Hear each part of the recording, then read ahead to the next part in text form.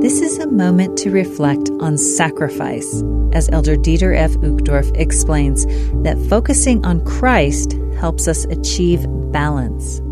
If we want to find balance in life, and if we want the Savior to lift us heavenward, then our commitment to Him and His gospel can't be casual or occasional.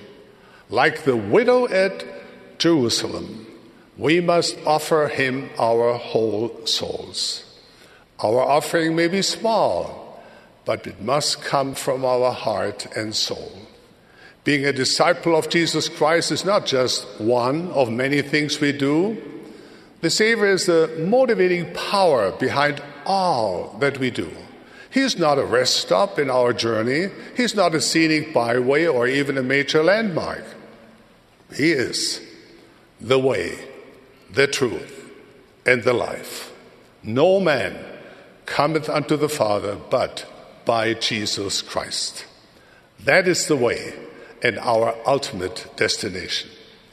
Balance and lift come as we press forward with a steadfastness in Christ, having a perfect brightness of hope and a love of God and of all man. And what about the many tasks and the responsibilities that make our lives so busy? Spending time with loved ones, going to school or preparing for an occupation, earning a living, caring for family, serving in the community. Where does it all fit in? The Savior reassures us. Your Heavenly Father knows that you have need of all these things.